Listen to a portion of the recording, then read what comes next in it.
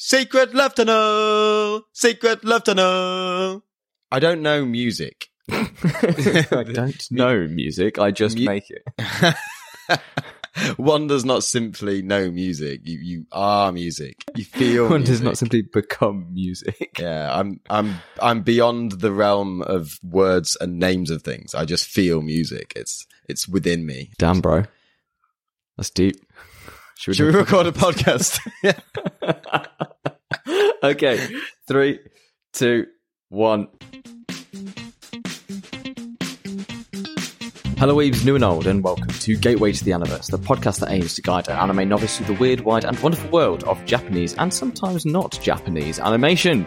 My name is Sam, a self-proclaimed anime expert, and with me, as always, is our anime novice, Will. How are you, Will, this week? I'm very good, thanks, Sam. And I can't help introducing the episode with. I've just been looking down my quotes and my notes of today's episode, and I've just teared up at, it's a giant mushroom, maybe it's friendly mushroom. Friendly mushroom.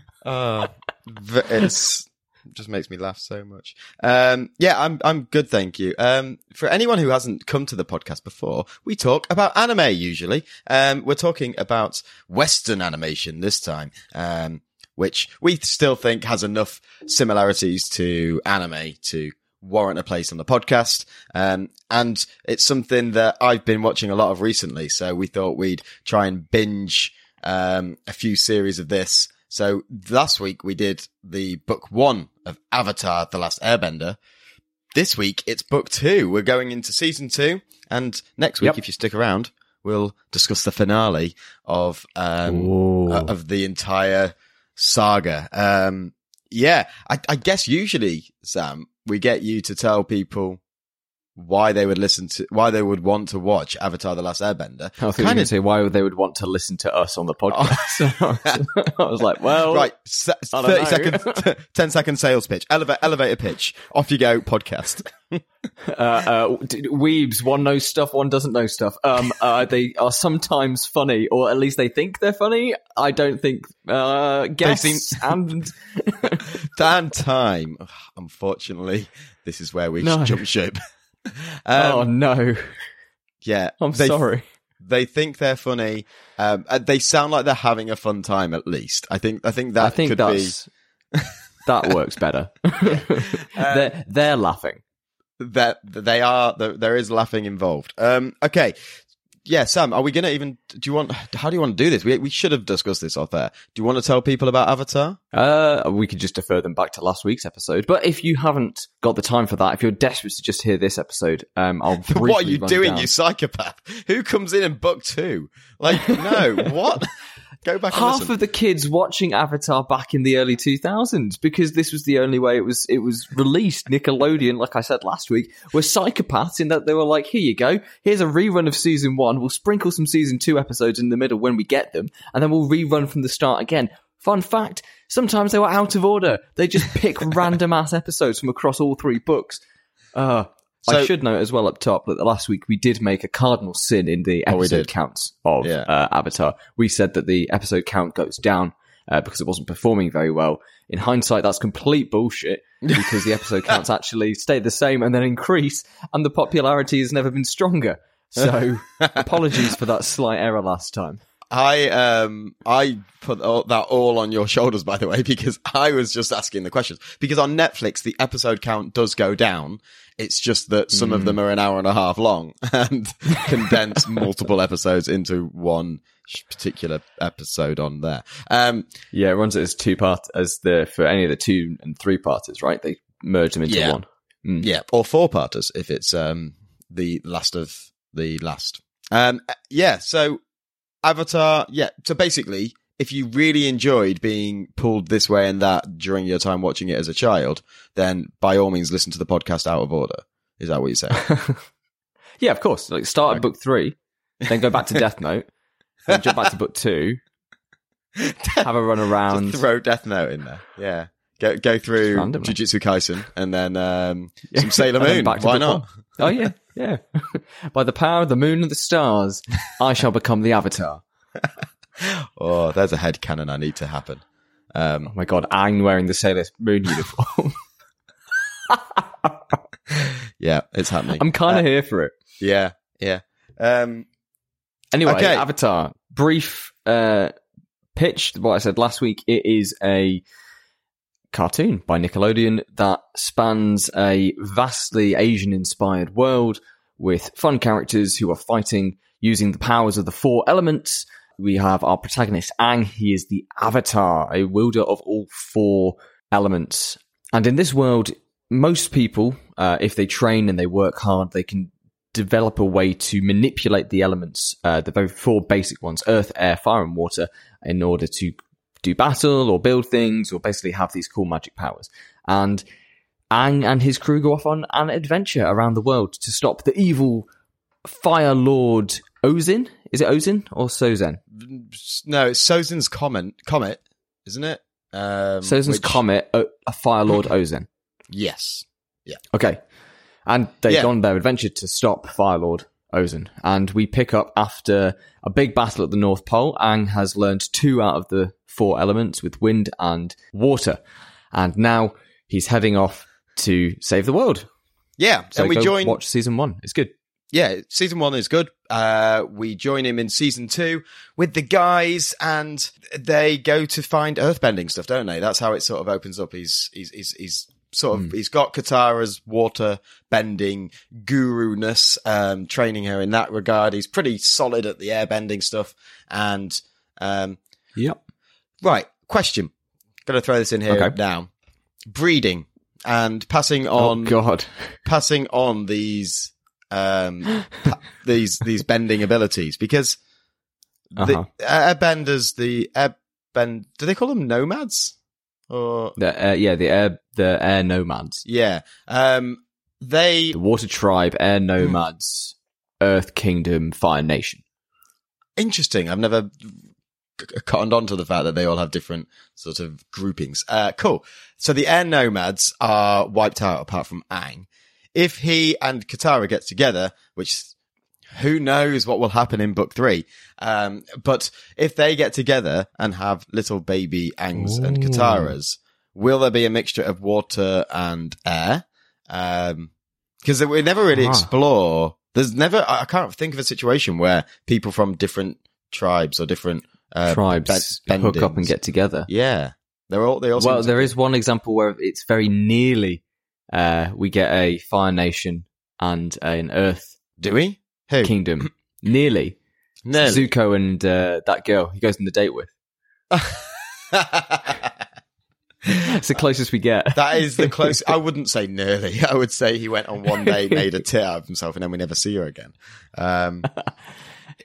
He also fire bends in the mid, when he goes on that date and he lights all the candles for her. I'm thinking, really, the amount of traps and sort of like little alleyways of misleadingness, I guess. Alleyways of misleadingness. It's yeah. I'm a poet. It's a thing. I'm fluent in. Your grasp of the English vernacular astounds me every day. There we go. See, those are the kind of sentences I wish I could put together. Those are the sentences that I dream of at night. Yeah. So I think that was reckless. He was an idiot for even he seems pretty content with hiding who he is at this stage, and he's like, you know what? I want to light these candles for this girl I just met. What if I just ruined it all? Yeah. Ha ha ha ha. But yeah, to answer your question, I think that does come up in the sequel series, The Legend of Korra. I think that I think it is it's not hereditary, but right, I mean, it is hereditary. Oh, it is hereditary. It passes on which one you have an affinity for. And I think there is a mixed nation couple, and some of the kids can use a certain type. Saying what it is spoilers, so I don't want to say. Okay, all right. So some of them can use one, and I think one out of them can use a different type, and feels like he's like, oh no, I can only use this one. All my friends are doing the other one. Blah blah blah blah. Woe is me. Yeah. So that to answer that. Yeah. That's interesting. I had no idea there was a sequel. I'll have to. Oh no, now I've got more to watch.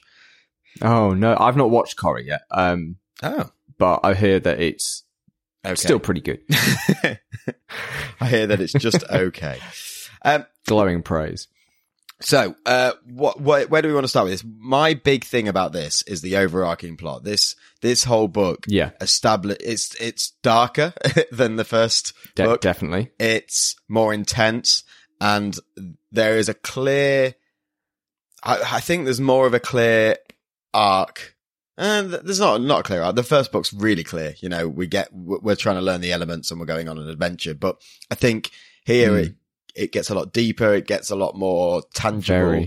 There's loads of sort of, we learn a lot. The levels of like political intrigue and people working in the shadows and stuff like the title of the book is Book 2 Earth. So a big portion of the story takes place in the Earth Kingdom and around its various cities, and in Ba Sing Se. There is no war in Ba Sing Se. There is no war in Ba Sing Se. There's no war in Ba Sing Se. Good. I'm glad that we all agree with that. Yeah, seeing them kind of in one location for such a long time. Obviously, they go to other places, but a big chunk of this takes place within the city, especially in the latter third of the season. Yeah, and I really like that we have like a home base for Team Avatar, and they've spent the whole first season like fighting back against the odds and being the plucky, rebellious group, and jumping now around they're faced with lots of jumping around. But I like that we get to kind of feel the city as a character. Yeah. And we get to kind of build on and understand that you might be the chosen one savior of the planet, but against this systematic oppression and forces beyond your control, maybe you're going to have some difficulties. Yeah, it's an unusual way to take the story, to be honest. It does sort of deviate from the main goal. And one of it's not filler because there's clearly thought gone into this story, and this is the story they want to tell. But it does feel a bit sort of meandering in the way they've gone about it. Really? Well, just like the main part of this story, it all revolves around Appa being stolen, and that's just a really random way of getting them into this situation. And then from there, I think it becomes really interesting. And I'm not saying I don't enjoy it. I really enjoy the journey. By the end of it, you learn a lot more about it. You learn a lot more about this world, about this city. It makes you aware of, like you say, the underhanded sort of political nature of, Ba Sing Se, which is dark and, you know, for a children's show, it's really intense. Like you've got this mind control ability. Yeah. Yeah. That's really terrifying and like wiping people's memories. And then like, is it Julie, the helper lady that just gets replaced? Yes.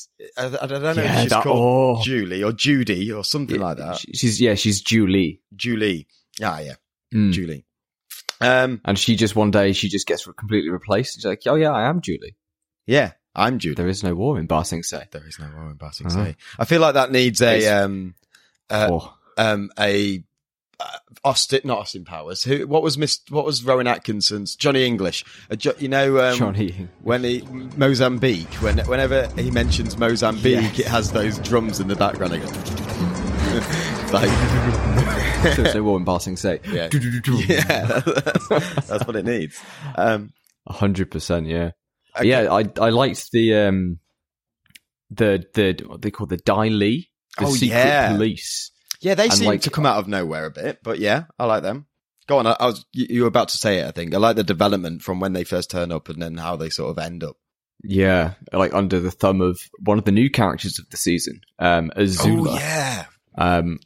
Because she's introduced. Zuko's sister Azula, a scheming, conniving, super interesting character to bring on in the second book. And I think this is something that I was kind of critical about when I was looking, like before I watched everything, because I didn't get to know the characters enough. But then on my rewatch when I was older, I was like, bold move, bringing in not just a new antagonist, but also a new protagonist for the group when we've already established the dynamic. And then you introduce our new Earthbender mentor friend, Toph. And that could have gone really badly. But Toph is just such an excellent character, and Azula is just such a threatening villain that they kind of enter the story really, really naturally, even though they've not really been mentioned at all before. Yeah. What were your thoughts on the new cast? I loved it. I thought it was great. I thought it was brave. I liked the fact they bring in Azula to sort of solidify the good versus evil side of things, because then it allows Zuko to truly question his role in the whole thing, and it gives the trio a new antagonist that isn't Zuko, because Zuko does begin to and this is Zuko's season, really. This is his sort of we follow him a lot through this, and it's not it would become tiresome to have him constantly fighting against Aang, and we see this sibling rivalry between him and his sister that has sort of evolved into, I don't know, it's not really hatred, it's just this sort of like she is almost the epitome of what he wants to be, or he thinks he wants to be. It's his surface desire, like loved by father, no sort of, she doesn't hold back in anything. She puts everything into everything. She's mastered lightning, which, where the hell does that come from? So cool. Such a cool Star Wars power to just bring in randomly. We'll talk about the powers and stuff in a little bit, because I've got some stuff to say about that later on down the line. Really, but yeah, I really agree. Like that. And I liked her supporting cast as well. You've got the gymnast and the May. Gymnast and the nice girl. May. It's Zuko's May. Zuko's girlfriend. Yes. Yeah. Boo, I say. Bad pairing. Yeah, it's good stuff. I really enjoy them, and I think what cements Azula as being such like an actual threat and solidifies her position as a character who is meant to be taken seriously, and not just, oh look, here comes the even more powerful Firebender, is that so much of what she does is manipulative and behind the shadows, and she's pulling strings here, there, and everywhere. And then when she's finally cornered, and we end up with this three-way fight between Zuko, Aang, and Azula, and then Katara turns up, and then Iroh turns up, and then they all blast Azula, and she's just like, nope, blue flames. And I'm like, oh my god, she's a badass. Yeah. Like, she doesn't win the fight, but she holds off like 4 benders at the same time. She is pretty incredible. Like, as far as villain, and I just love her sort of maniacal sort of streak as well. She's just willing to do any, like she's just a psychopath, and she, oh yeah, you know, we see that develop and get. She watches Avatar out of order. She is that person. And let's our other new character, Toph. She is amazing. She like her training arc with Aang when she's first introduced, and she has that whole episode is one of my favorites. Partly the wrestling one. No, the one a couple after that, when they sort of sit down and she's got to train him to use earthbending in the sort of canyony bits. Sokka gets trapped in a crevice and is out for the. Oh, in the hole with the animal. Out for the entire episode, where he's there like, I'm Sokka. Food and sarcasm, that's my thing. I'm willing to give it up if you just get me out of this hole. And then Aang turns up and he's like, asked God to help him. And he's just like, oh, Aang, thank God. Have you got any meat? And he's like, just completely renounces his declaration of vegetarianism. And he makes friends with the cute little... Or the little, like, capybara which does thing. have a name. Do you remember his name? I don't remember his what name. is it? I made a note of it. Maybe I made a note of it on the wrong one. It's... off the top of my head, it's Foo Cuddly something. Something kiss. Bump kiss or something. Oh, Foo. And he introduces him to Aang, and it was just a really nice sort of, Aang, this is Foo, blah, blah, blah, blah, and this is Aang. And it's just this really sweet, wholesome moment. More prime comedy from Team Avatar. And again, I think the comedy continues a lot throughout this season. Cuddly pips. Even though it is darker and more, I don't know, mature in some ways, it still maintains that kind of playful side and that playful attitude that I think makes the show so enduring. Absolutely, yeah. Like Cabbage's Man comes back. You love your only to be destroyed about 5 more times. You love your physical comedy. I do, I really do. Like a well-placed, like something falling over or someone falling over. I'm that guy who laughs at kids falling over all the time. If I'm walking down the street and a kid just stacks it, I am in stitches. Like it is so funny to me just because they don't know what they're doing. They don't have any balance. Now he's on the floor. He's upset. It's funny. I'm definitely more a quip guy that likes the sort of one-liners or the sort of where Katara is looking out to the sunset, and she's like, "Oh my god, it's beautiful! I could look at that forever." And Sokka she's like, "Okay, I'm done," and just turns and walks off. It's just the brutal. He's just out. Sokka is so just the good. MVP. He's so good. What does he do? What's his like big thing this season? Because season 1 he does the Kyoshi Warrior stuff. Yeah. There's a very obvious one in season 3. What's his kind of training-y arc thing That's this a good time? question. That's a good question, Sam. I think, to be honest, I think this is where he really steps up tactics-wise, leading the group. Like, the whole bit with the library, he stays behind. Yeah, I love that episode. Do you? Okay.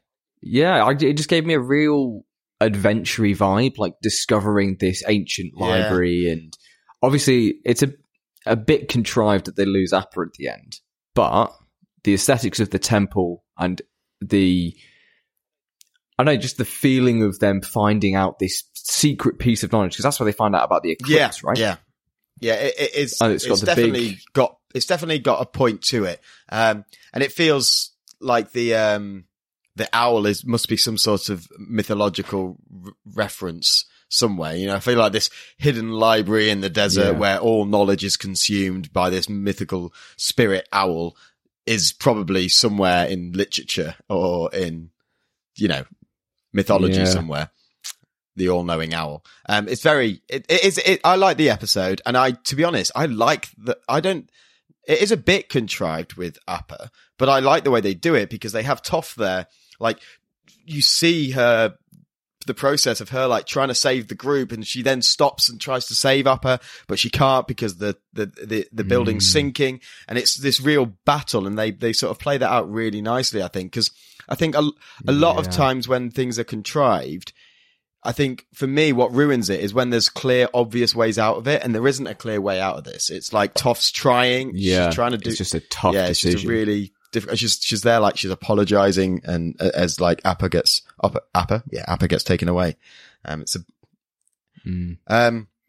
Which Toph is busted. He's busted. That's what I go Toph for is school busted. for. Oh wow. Though it is a real That's what I go to libraries for. That is a very problematic song. That is so Yeah, I mean, it is. Busted was problematic, let's be honest. Were they? I think they tried to be. I mean, air hostess, crash the wedding. They're all rebellious in this weird sort of upper class way, I guess. Like, we're crashing upper class way, crashing a wedding, flying and wanting to bang the hostess. What did they go off and do? One of the because they broke up, didn't they? They formed McBusted at one point. The other singer, it was Son of Dork. Oh my god, I adored that album. This is like the deepest cut of weird British punky teeny boppy music, but Son of Dork has an absolute banger album called Welcome to Loserville. Incredible stuff. No one else is going to understand what that is, but that's okay. Give it a listen if you have a chance. It's worth it. Fun fact: the first first bit of music CD I ever bought was the single Year 3000. A CD? Yeah. Year 3000 by Busted. Oh, wow. Great song. Still love it to this day. It's a classic. It's pretty good. So, anyway, we have this new devil trio, and we have our good trio, and then we have our middle duo with Uncle Iroh. Iro and Zuko. And yeah, so I think you just get to have a tea shop. Nice. He does have a tea shop. Oh, right. Okay. Right. Let's just bring up a big thing in this series that I could not stand. And I get why they did it, because they want a final season. But it really pisses me off that Zuko has this whole redeeming arc, and then at the end, just backtracks. Just massively backtracks. Because his sister's already tried this. Like, Azula has already tried this whole, we want you back in the Fire Nation, come with us, it'll be great. And then they capture them, and it's like, no, she's lying. You shouldn't trust your sister because she's bad. And it's like, oh, quick, we've got the Avatar, help me, and you can come back to the Fire Nation, it'll be great. And he's like, okay, I'll do it this time. It's like, no, what? No. What are you doing? You just spent this entire season, like, seeing things from another person's point of view. You went to the village ravaged by war. You stayed in Ba Sing Se. They took you in as a refugee. You served tea. You got to have a little smoochy smooch with somebody from that city. His whole arc was so good. And then they just pulled the rug out from under him. And I kind of get it. Like, it's so ingrained. I see what its purpose is. Yeah. I mean, and it's there to make you feel that way. Like, we followed Zuko this whole time, and we feel that disappointment. Yeah, it's done deliberately. Like Katara does. Oh, yeah. Yeah. It's such a... Oh, man. Like, the margin for error there was razor thin. Like, her being like, oh, yeah, I could heal your scar. And then 10 seconds later, and getting absolutely blasted by lightning. I'm like, oh, my God, Katara, thank God you thought with your head. Also, you're not wasting the miracle water on healing a scar. Like, what? This guy you've just sort of had one conversation with. Like, there's one of those. There's one of those, and you're trying to fight the Avatar. The Avatar is trying to fight the most dangerous person of all time. Maybe save that for a life and death situation. Maybe just hold on to that rather than heal some random dude's scar that he's only just started to have a redemption. And to be fair, he hasn't. He's had a redemption over the whole season, but not to you. Not to Katara. Katara's only just seen this one Avatar conversation. It's bullshit. But I do kind of ship it, though. Yeah. Zuko Katara is a power couple. Is it hell? It's great. And it's way better than Aang Katara. That's my hot take. I think we talk about that ship in the final season. I think we talk about that next week. Next that is definitely week, yeah. There's more to talk about then. Yeah. Okay.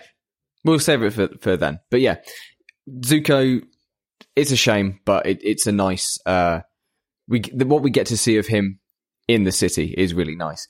I wanted to talk about my favorite episode, maybe in all of Western animated canon. Okay, is it? Can I guess it? Yeah. Secret Love Tunnel. Secret Love Tunnel.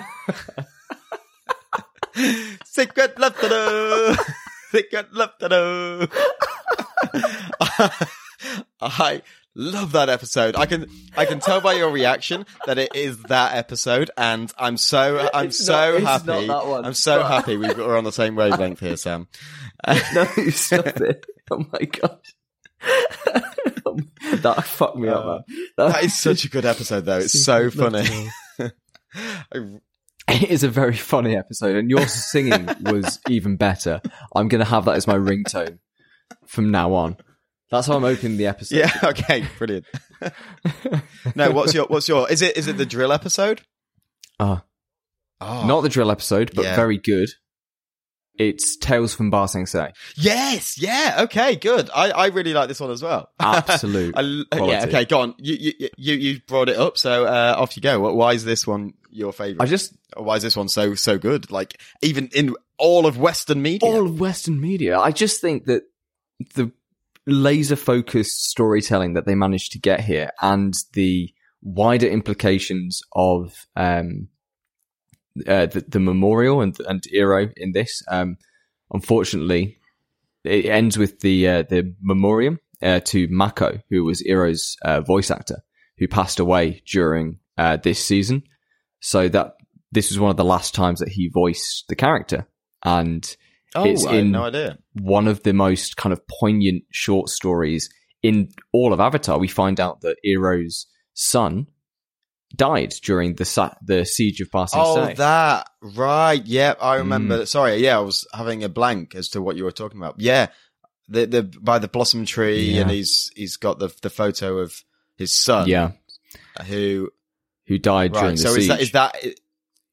So is that the voice actor? Did he give the? No, so the person who voiced No, they swapped the voice actor for Eero because the original voice actor passed away because he was fighting against cancer. So this wasn't a tribute to him, was it? I'm not sure. I'm not sure when the episode right. was written, but the episode ends with like a in memory of. And even without that, the actual story itself of Eero coming to terms with the fact that he used to be angry and he used to be this dragon of the Fire Nation. And he spends his entire section of the episode is him helping people, even somebody who tries to mug him. And then it ending with him, like he sings the song to cheer the baby up, and it's about a boy going to war and then coming back, and then him singing that at the end and choking up. Like, holy, like it got me real bad. Yeah, that is.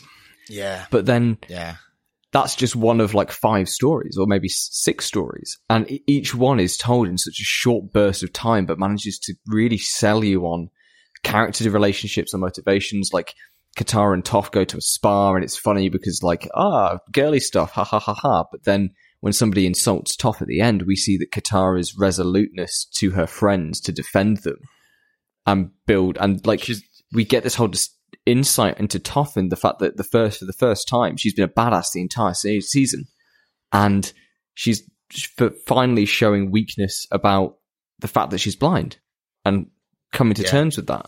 And it's just, It's really nice that particular scene, because I feel it also shows Katara in that mother role, which she has through all the whole season, really.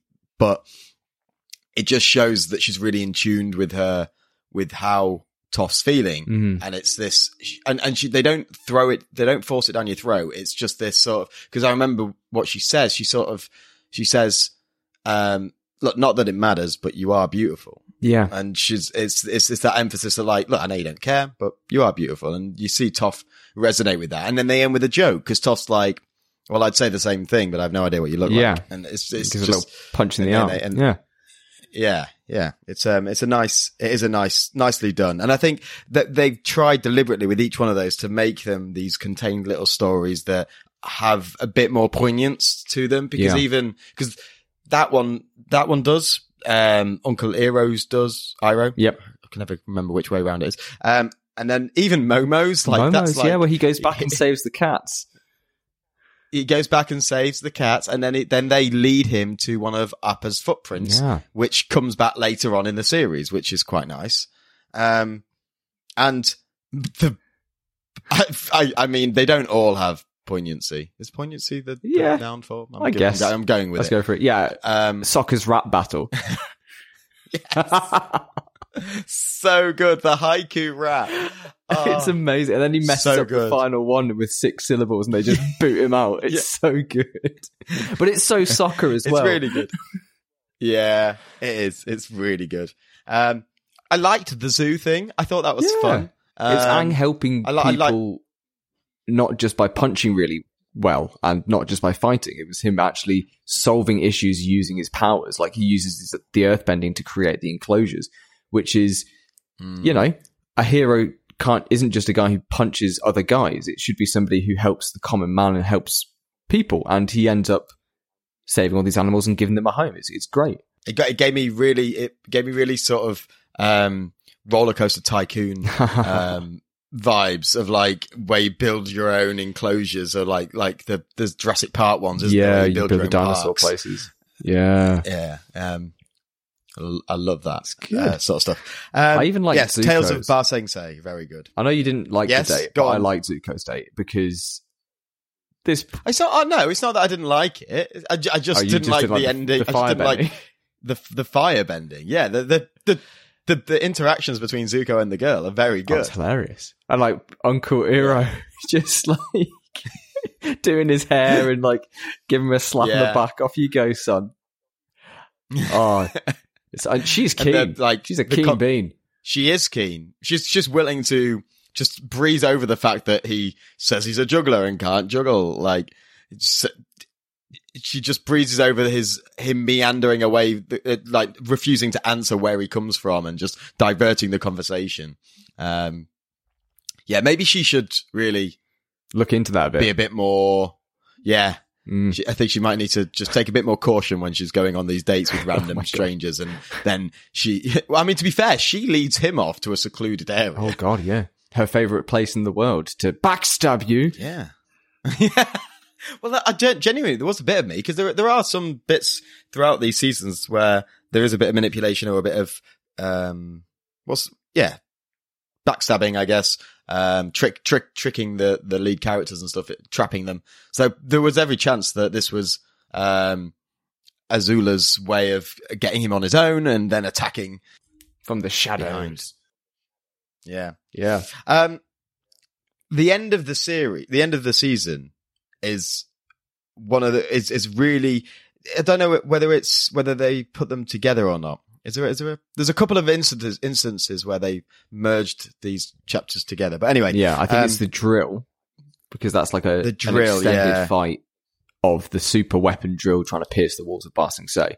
And then I think that's a good, how did you like the drill episode? How did you find it? Was it 3D animated, the drill? I think it was. The tanks of the Fire Nation are 3D as well, but they kind of work. The tanks have no weight to them, and that's something that I'm not really happy about, but the drill felt better, especially because whenever they went inside the drill, where a lot of the action takes place, it is very clear and it's all hand drawn.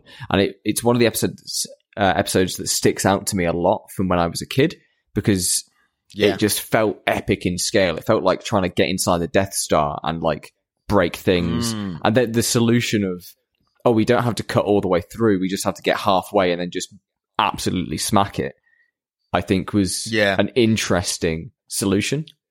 Yeah, it was cool. It was good. What about you? What do you think? I'm just having a crisis at the minute, because as you were talking about the Death Star, I have an advert on my laptop for Star Wars Squadrons. Oh no. And it's literally flying through with X-Wings. Yeah, it's like a base combat, but it's Star Wars ships.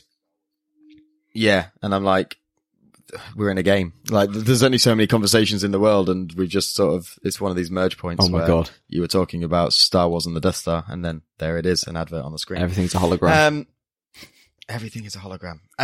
So I really liked the drill episode because, it felt badass. Like they were just, it felt so military. Like, we're drilling through this. They can't stop us.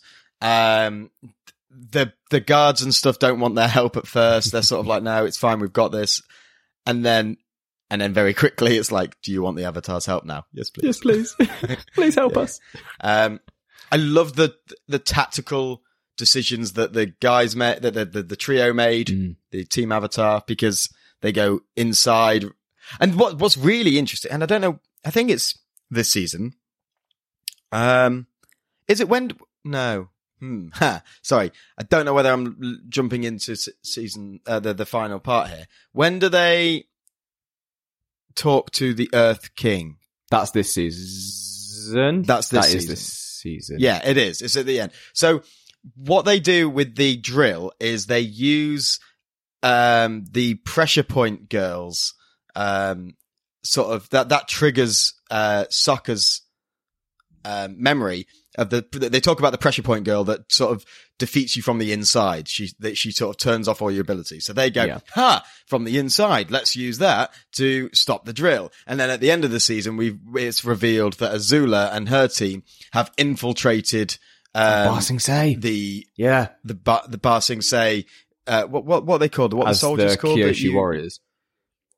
Oh yeah, she said that. Yeah, there is the Kyoshi warriors, and they've infiltrated from the inside. And I thought it was a really nice way that they sort of used that logic of infiltration to come back. It's almost like tit for tat, and yeah, I really enjoyed that throwback. It might not have even been intended, but I just sort of saw some correlation.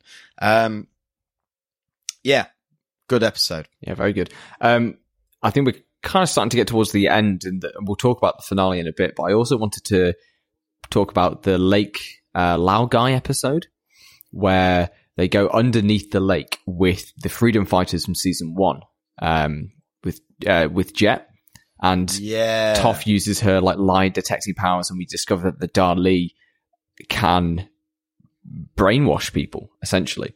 I thought it was a really cool episode, but the thing that stands out to me the most is how it ends with basically Jet and the freedom fighters all die. It's right. Well, do they all die? Because don't we get some of them back? A few of them come back for the finale, but Jet and the agents that he's with get crushed as the place collapses. And it's a pretty, again, like for a kids show, it's quite explicit to have a named character. Like with General Zhao from book 1, it's like, oh, he's the bad guy. He's got to face consequences and can't let him keep running around. Yeah. But with Jet, it's like, yeah, he was a bit of a cocky asshole, but him getting fully killed off and he just doesn't come back is like, wow, kids show. Yeah. Yes. I think they did it very cleverly though, because they don't explicitly show it and they leave it. I think they've deliberately done it so a mature watcher will pick up on it, but a younger, because they literally say, leave him with us, he'll be okay. We'll look after him and he'll be fine and it'll be okay. And then as they're walking off, Toph's like, they're lying. He's lying. Yeah. They're lying. And that's really all we get. And if you then tie that together with the collapsing of the place and then like him not showing up again and, don't they, again, spoilers for season 3, but don't they reference that in some way? I'm sure there's a reference that I picked up on where I don't know whether it's the play episode or something. Oh, maybe. I think they do riff on that in the play episode. But yeah, we'll talk about that next week. Yeah. So it's good that they did it. I like that they did it. It did hurt. I did feel for that because it was like he'd done it. He'd gone with them, fought his way through. He was a troubled child that, a bit like Zuko in a way, had sort of fought for what he believed was right. And then he just had this almost redemption. And then it's like, he's just left to he's just die. Snuffed out. And he has quite an interesting arc across book 2 as well, because he comes across with Zuko on the refugee ship and he makes fast friends. Yeah. And then what leads to him getting brainwashed is he starts a fight. He sees that Zuko's a firebender or overhears it. I can't quite remember. And then they have this big fight in the street. I'll tell you what it is. Mm-hmm. His uncle complains of cold tea. And then in the next scene, he's got hot tea and he's really happy. So he's convinced that he's heated it up. It's a really, really small detail element to that. Put your whole argument to fixate on. Yeah, it is. And it's interesting because he clearly believes it's so true. So he's like, there's no other alternative. Like, he could have just got used to the cold tea. No, it's definitely hot tea. I can see the steam. He's definitely heated it up somehow. Has he got fresh tea? No, he hasn't got fresh tea. How has he heated it up? And then like he just spends his whole time trying to catch them out. And he doesn't get any other evidence before he calls them out in the middle of the street. And it's like, these guys are firebenders. So it is sort of, he does almost, you see this sort of decline into madness a little bit. He sort of loses because his friends call him out. They're like, what's he called again? Jet. They're like, Jet, you're taking this too far. We can't follow you down this path. It's sort of like, you need to let it go. You need to just let it go. We're starting a new life. Let's just do that. And he's like, no, these dudes are bad. Chooses this hill to die on. It's just like, oh. And then it's especially like heartbreaking that he was right. And then that leads to him being turned into a tool. His fight with Zuko, very technically impressive. I really liked the slow-mo like Matrix duck where Zuko cuts the grass in his mouth. And then it's badass. Like, and they do so much stuff with the camera that's you wouldn't have expected. I think the animation in general for this season is a real step up from the first one, which could look quite janky at times. But here, everything's a lot smoother, and like they knew that they had a hit and they wanted to capitalize on that. It was fantastic. I think, probably unpopular opinion, I think as far as fight scenes and choreography and animation goes, I think this scene is the best out of the three. This series is the best out of the three. Season 2. Ooh, controversial. Yeah. I think it's smaller scale, but I just really like it. Like, I love the drill, the way they stop the drill in the end, and that sort of fight scene with Azula on the top, where like they slide down and they both have different methods for like regaining contact of the thing. Then he earthbends this boulder into a sort of like a spike, so that he can then run up the wall and airbend down onto it to drill it into the drill. How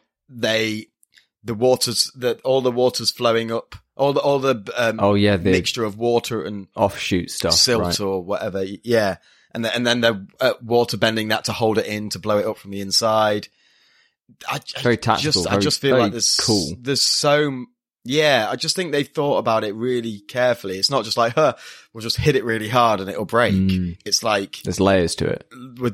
There's so many layers to it. I really like that as well. I agree with you, because it feels like even though you're the Avatar and you've mastered all these elements or you've got all these superpowers, it doesn't feel like they're completely broken. Apart from earthbending. Earthbending is busted at all times, because you're throwing rocks at people, and those things are super heavy. You can make rocks float. Like, what? Of course. But even with the Avatar on your side, you still need tricks and guile, and it feels more like you have an advantage, sure, but somebody who's super good at one element or is just super good at fighting can still get one over on you. And I like that. It feels more grounded, I guess, in this world of elemental powers. Yeah. Well, it's something we talked about in the first episode, where we talked about how they balanced the different elements and how they all have different styles, and having to come up with interesting ways for them to interact. I think now you've got lightning, you've got knife girl, and you've got this pressure point girl. You have to again add another dynamic, and it's like they've thought, well, hold on a minute, what would happen in this situation? Because they're trained in different ways. They're not just going to charge headfirst into something. Yeah. No, do you know what I mean? Like, they know this is a world where firebending exists. They've grown up in the Fire Nation. They're not going to just charge head first into a situation. They've found other ways to manipulate it so that they have they're on equal footing, or even have the advantage. Like the scene when they're very first introduced, when they have the baby on the scaffolding, and then like they need Sokka to come in with his boomerang and sort of save the day. Is really intricate as well, because they don't know what these girls are capable of, and they get overwhelmed by their sort of attacks. I just think the way they go, and the powers, the way the powers develop, and the way they use them, especially the earthbending. I know you say that it's OP, but I just think they use it so creatively to like move around. And the handcuffs that the Dali use, that's awesome. And I like as well that this season introduces the idea of each element's style and how that can potentially be applied to other styles of bending. So we mentioned earlier that Azula has lightning powers. So one of the subsets of firebending is that you can harness lightning, I guess, because it's energy. Sure, it looks badass. But then... Eero's big thing in season 1 that he was teaching Zuko was redirecting lightning. And he mentions that it's the similar flow state of waterbending. So it's a firebending. Yeah, he learns it through studying waterbenders. Yeah. It's incredible. And Toph talks about how earthbending should be decisive, immovable choices in what you do, and Aang's using it in a much more airbendy way to kind of like move around and flow. Whereas every time Toph uses it, it's like one action, big move. It's yeah. I like that the styles are evolving. I also like how they merge it with just day-to-day life. How like they like the bit with the serpent's pass. Yeah, where they use the airbending and waterbending to create a bubble of air as they walk along the surface, along the seabed. And then as soon as the serpent hits, Toph just boom, this tower of earth comes straight out to the surface. And then like they use ice to get across the surface. It's just, I just think it's really, they've done what I want to see from this kind of show. They haven't just done it surface level. They haven't just regurgitated a load of, stock fight scenes that could be any power whatsoever, just blue, just different colors of energy. Just blue. Which it was in danger of with Azula, right? With the blue flame. But then again, they circumvent it with the weird mount that she's got and the lightning. Yeah. Cool. Anything else we want to... we've talked about the powers and the way they evolve. Is there anything else you want to touch on before we wrap up? The finale. Because... Oh, okay. Yeah. I think it's a real bold move to end your second season with... Maybe you've got confirmation of a season 3, but it's a ways out. I think it's bold to end with your protagonist getting blasted in the back with lightning and losing the ability to go Super Saiyan. Like, that is a choice. Good writing, though. Good, excellent writing. I love that fight in the underground. As much as I don't like that Zuko heel face turns, the actual battle itself is super interesting. And the implications as well, where we find out that if you die in the Avatar state, there are no more avatars. There you go. There's stakes now. And Aang abuses it and suffers for it. And then we end up with the heroes limping away, whereas the first season ends in a kind of bittersweet way in that they lost the princess but still won the war. Here, Team Avatar have been completely defeated at every step of the way. And it's like, oh, well, where do we go from here? What? Yeah, it is a good way to end it. It's this sort of, now we go into season 3, they've been humbled, they've been knocked down a peg or two, and they have to somehow find a way, even though Aang's lost probably his most powerful weapon, which is the Avatar state. I think the fight scene itself, apart from the lightning strike, it doesn't stand out as much as some of the other moments. And I think that's potentially because because of the setting. Oh, I quite like the setting. The kind of glowy crystals in the underground, but I get what you mean. It's not as striking as, say, Jet and Aang flying through the trees. Yeah. And it doesn't have as much environmental impact as like the thing with the drill and stuff like that, where you've got you've got different sort of obstacles that they have to get around. I don't know where else I was going with that. I was also thinking, what I was really thinking was that Aang is now going to be known as Master Arrowhead from now on, because that's what the Secret Love Tunnel guy said. Secret Love Tunnel called him. He was, yeah, amazing. No, I think that's about it. What are your final thoughts on book 2 then? Like, to kind of sum everything up. Better than book 1? I really like this as better than book 1. Absolutely. I really like how they have. It's just book 1. It's book 1, but better. Like it's better, but not because book 1 is bad, but because book 2 has book 1 to be based on. Like we don't need to do what book 1 does again. We can now develop everything that book 1's worked so hard for. So it's not a criticism of 1. You need 1 to come first, in order for book 2 to be successful. But book 2 is like, let's really drill down into the political structures of these worlds. Let's have these other conflicts, these new characters that give redemption arcs to our bad guy or our other protagonists.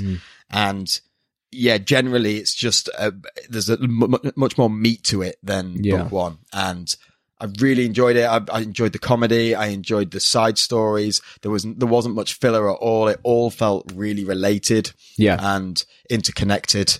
And yeah, there were throwbacks and callbacks to previous episodes. Really nice. Anyone who doesn't like that, there are some people that really struggle with anything negative towards animals. So like if you any show that's like a dog dies or it's got even some that's got animals in, if there's any sort of negative reaction towards them, people find that really hard to watch. The whole Appa is Lost episode. Oh yeah. It's really hard. It's hard to watch. It's like, I'm not like that. I can get over stuff like that. But I could see why people would find that hard to watch. Yeah, definitely. Poor guy. It's emotional. Yeah. He just gets downtrodden on, and it's just the world is not fair to him. And it's worse when it's an animal because they almost don't understand. Yeah. They don't. I think Appa's a bit more sentient, so he probably does get it a little bit, but they don't really get why these bad things are happening. It's just bad things are happening. Yeah. Sad. Yeah, I'd agree with you. I think book 2 is better than book 1. I think objectively, almost. I feel like there's a much stronger sense of chronology to it, where in season 1, it's like you could almost pick up at any random episode because they'd end and then they'd travel and then they'd be somewhere new. Whereas here we settled down for a lot longer, and I did get flashbacks to Tross is it Tross? Yes. In the walled city. Whereas, but there is about 4 episodes in Titan where it's just him plugging up the hole, and I'm like, okay, it does drag a bit. What so now? I was a bit concerned that it might do that, but they had enough here to sort of keep it going and to keep the intensity high, which was good. And now that we've got Aang with water, earth, and air, there's only one place left to go, which is book 3, the Book of Fire, which we will cover next week. All in all, I'm excited. I'm excited. Very good. I've got some very controversial opinions on book 3, so come back next week if you want to hear. That's the hook. Oh, we didn't talk about the most important episode of this season. Right? What's that? The Swamp People. Oh God. Okay, well, right, let's go back. And when I said there was no filler in this series, I retract that earlier comment. I retract that statement. It's just fun. I like that it again, and it ties into the idea that the bending can be used. You in like different that they're ways. southern, but they're from Texas. Texas? I don't know. Texas, California, Central Florida. America. What? Florida man wears nothing We've literally. but vines. Do you know your American geography? Absolutely We've literally not. We've just gone central south with Texas, and then we've gone east coast with West coast with California and east coast with Florida. Like, you couldn't have gone Alaska. more. Yeah, there we go. Round there we out. go. All four elements. And there we go. Oh my God. I want to see it. I want to see the American Avatar. I'll tell you Florida, what. California, Alaska. The 4 elements, the 4 states used to work together in harmony, but all that changed. Look, I'll tell you what, you joke, but Florida is famous for like tornadoes, and so you've got air. You've got California, which has the Grand Canyon nearby, which is rock and earth. And then you've got Alaska, water. Clearly water and ice. Texas is hot. And then you've got Fire. Texas is hot. Like, Oh my dude. God. We just pitched the best new series. Nickelodeon. And I'll be there in a minute. Stereotyped Americans in about four words. That's all right. They're used to it. That's probably a way they haven't been stereotyped before, though. That would be like, hey, you from Cali? Ah, you're an earthbender. Like, what? What? What'd you just call me? Am I? Okay, I mean, yeah. I get English idioms. Like, how dare you insult me with Avatar-related puns? Okay. Yeah, come back for book 3, I guess. Next Let us week. know what you think of book 2. Or stay tuned for book 3 and give us all of your thoughts then, because it's you need book 3 to wrap this series up. It's been nice to spend some time delving into one franchise. Yeah, so deeply as well. so like the whole set of 20 episodes. It's been really interesting. Metal bending. Yeah. So, oh my God. Is that book? That's not this book. That's next book. That next book? I'll bleep that out. I don't know. It No, might be it next is book. this It one. might be this book. Is it? Yeah, Is it she towards does the it end of right this? at the very end. She uses it to escape because she gets Yes, kidnapped. of course. Yeah, because the first episode of book 3, she's already using it, so that's fine. Yeah, Because Toph is the best. metal bending. The end. Okay, Anyway. we'll leave it there, guys. Hit us up on Instagram, Twitter, and all of your usual socials to let us know your thoughts. Tell us what you think of Avatar, whether you grew up with it, whether you have watched it as an adult, and let us know what you want us to watch after we've finished the saga. I guess there's only one thing left to say, Sam, and that is... There is Secret no war. Love Tunnel! Secret Love Tunnel! See you next week in the Aniverse. Okay, well, welcome back to another episode of Slice of Life, the part of the show where basically we chat to each other and we find out what we've been up to in the past week. What have you been doing? Watching, reading, listening to, going places. What's up? What have I been doing? I've not. I honestly, having to watch 3 seasons of Avatar has pretty much taken up my entire week. Outside of that, I've been watching reactions to Attack on Titan, which have been fun. Oh, the dude that the same dude. I honestly don't particularly like him. I'm not going to mention his name because I don't want to insult the guy on air, but I'm not particularly warming to him as much. He's all right. He's fine. I just really like the nostalgic elements of him watching and reacting to Attack on Titan. Are you living vicariously through this man? Isn't that what all reaction channels are, effectively? Yeah, which is why I avoid reaction channels. Well, why? Dude, you rewatch entire seasons purely for nostalgic reasons. Like, this is exactly the same thing, but in short, condensed form, and you get to experience it with someone else. But you're watching somebody scream over the top of it or whatever. Like, I think I've been jaded by React YouTubers who are like, every time a new trailer comes out, like, because I play Super Smash Brothers quite a lot, and obviously a big thing is when a new fighter's revealed, and when the fighters are revealed, the wilder and the bigger your reaction and the screaming and the shouting and the throwing the headphones. And that's, so when somebody says react YouTuber or a reaction video, that's what I default to. And I'm like, Yeah, no, that's fair. I get that. And this definitely falls into that category. I would say there's, you wouldn't like this particular channel, but there are some channels that I watch, react channels that, are basically comedy channels that do really intricate comedy, like really highbrow comedy that has me in stitches because of their relationship with the camera and the audience and the way they drop their jokes, and it's thought out and it's more planned, and they're reacting to the film or the show, but it's done as pure entertainment, and you're watching to see what jokes they make about it. You're watching, and it, it's good entertainment, I would say. I wouldn't say that it's just reacting. They don't do the headphones smash. They don't do the overreactions. It's more about the comedy and the narrative of their channel. I realise that I've completely undermined myself here because I regularly watch Ludwig reacts to TikToks. So, dude, I've just realised I've just ruined anything I've got. React channels, right? What are we doing right now? All right, don't get deep with it. Don't be like, podcasts are a reaction. Everything's a reaction. I'm reacting badly to my breakfast this morning. That's why I was on the toilet for 25 minutes. Right? Everything's a reaction, Will. Don't come at me with that shit. No, I've had enough shit today. My point is, we are reviewing specific shows, and people are going to listen if they like the show, and therefore it's exactly the same principle. We are commenting. All right, we're not commenting directly over the top, but if we were doing it in video form, we probably would have images or bits of the show there to sort of talk about, because that just makes it easier to consume. I think a lot of the same principles behind React Look, man, channels. I'm on board. I realized halfway through my rant that I actively watch React people. Okay, So like, okay. I've got no skin in this game. Like, I believe you.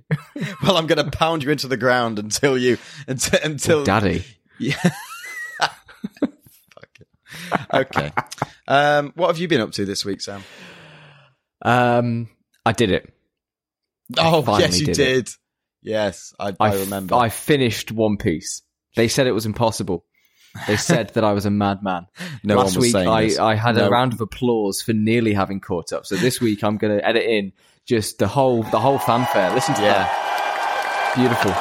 Thank you, everybody. I have watched all of One Piece, and because of at the time of recording, the manga is on a 1 week break, and Toei Animation has been hacked, meaning that there's no new episodes for like the next 3 months. So this is possibly the only time until One Piece actually ends, both anime and manga, that I can say I have watched and read all of available One Piece.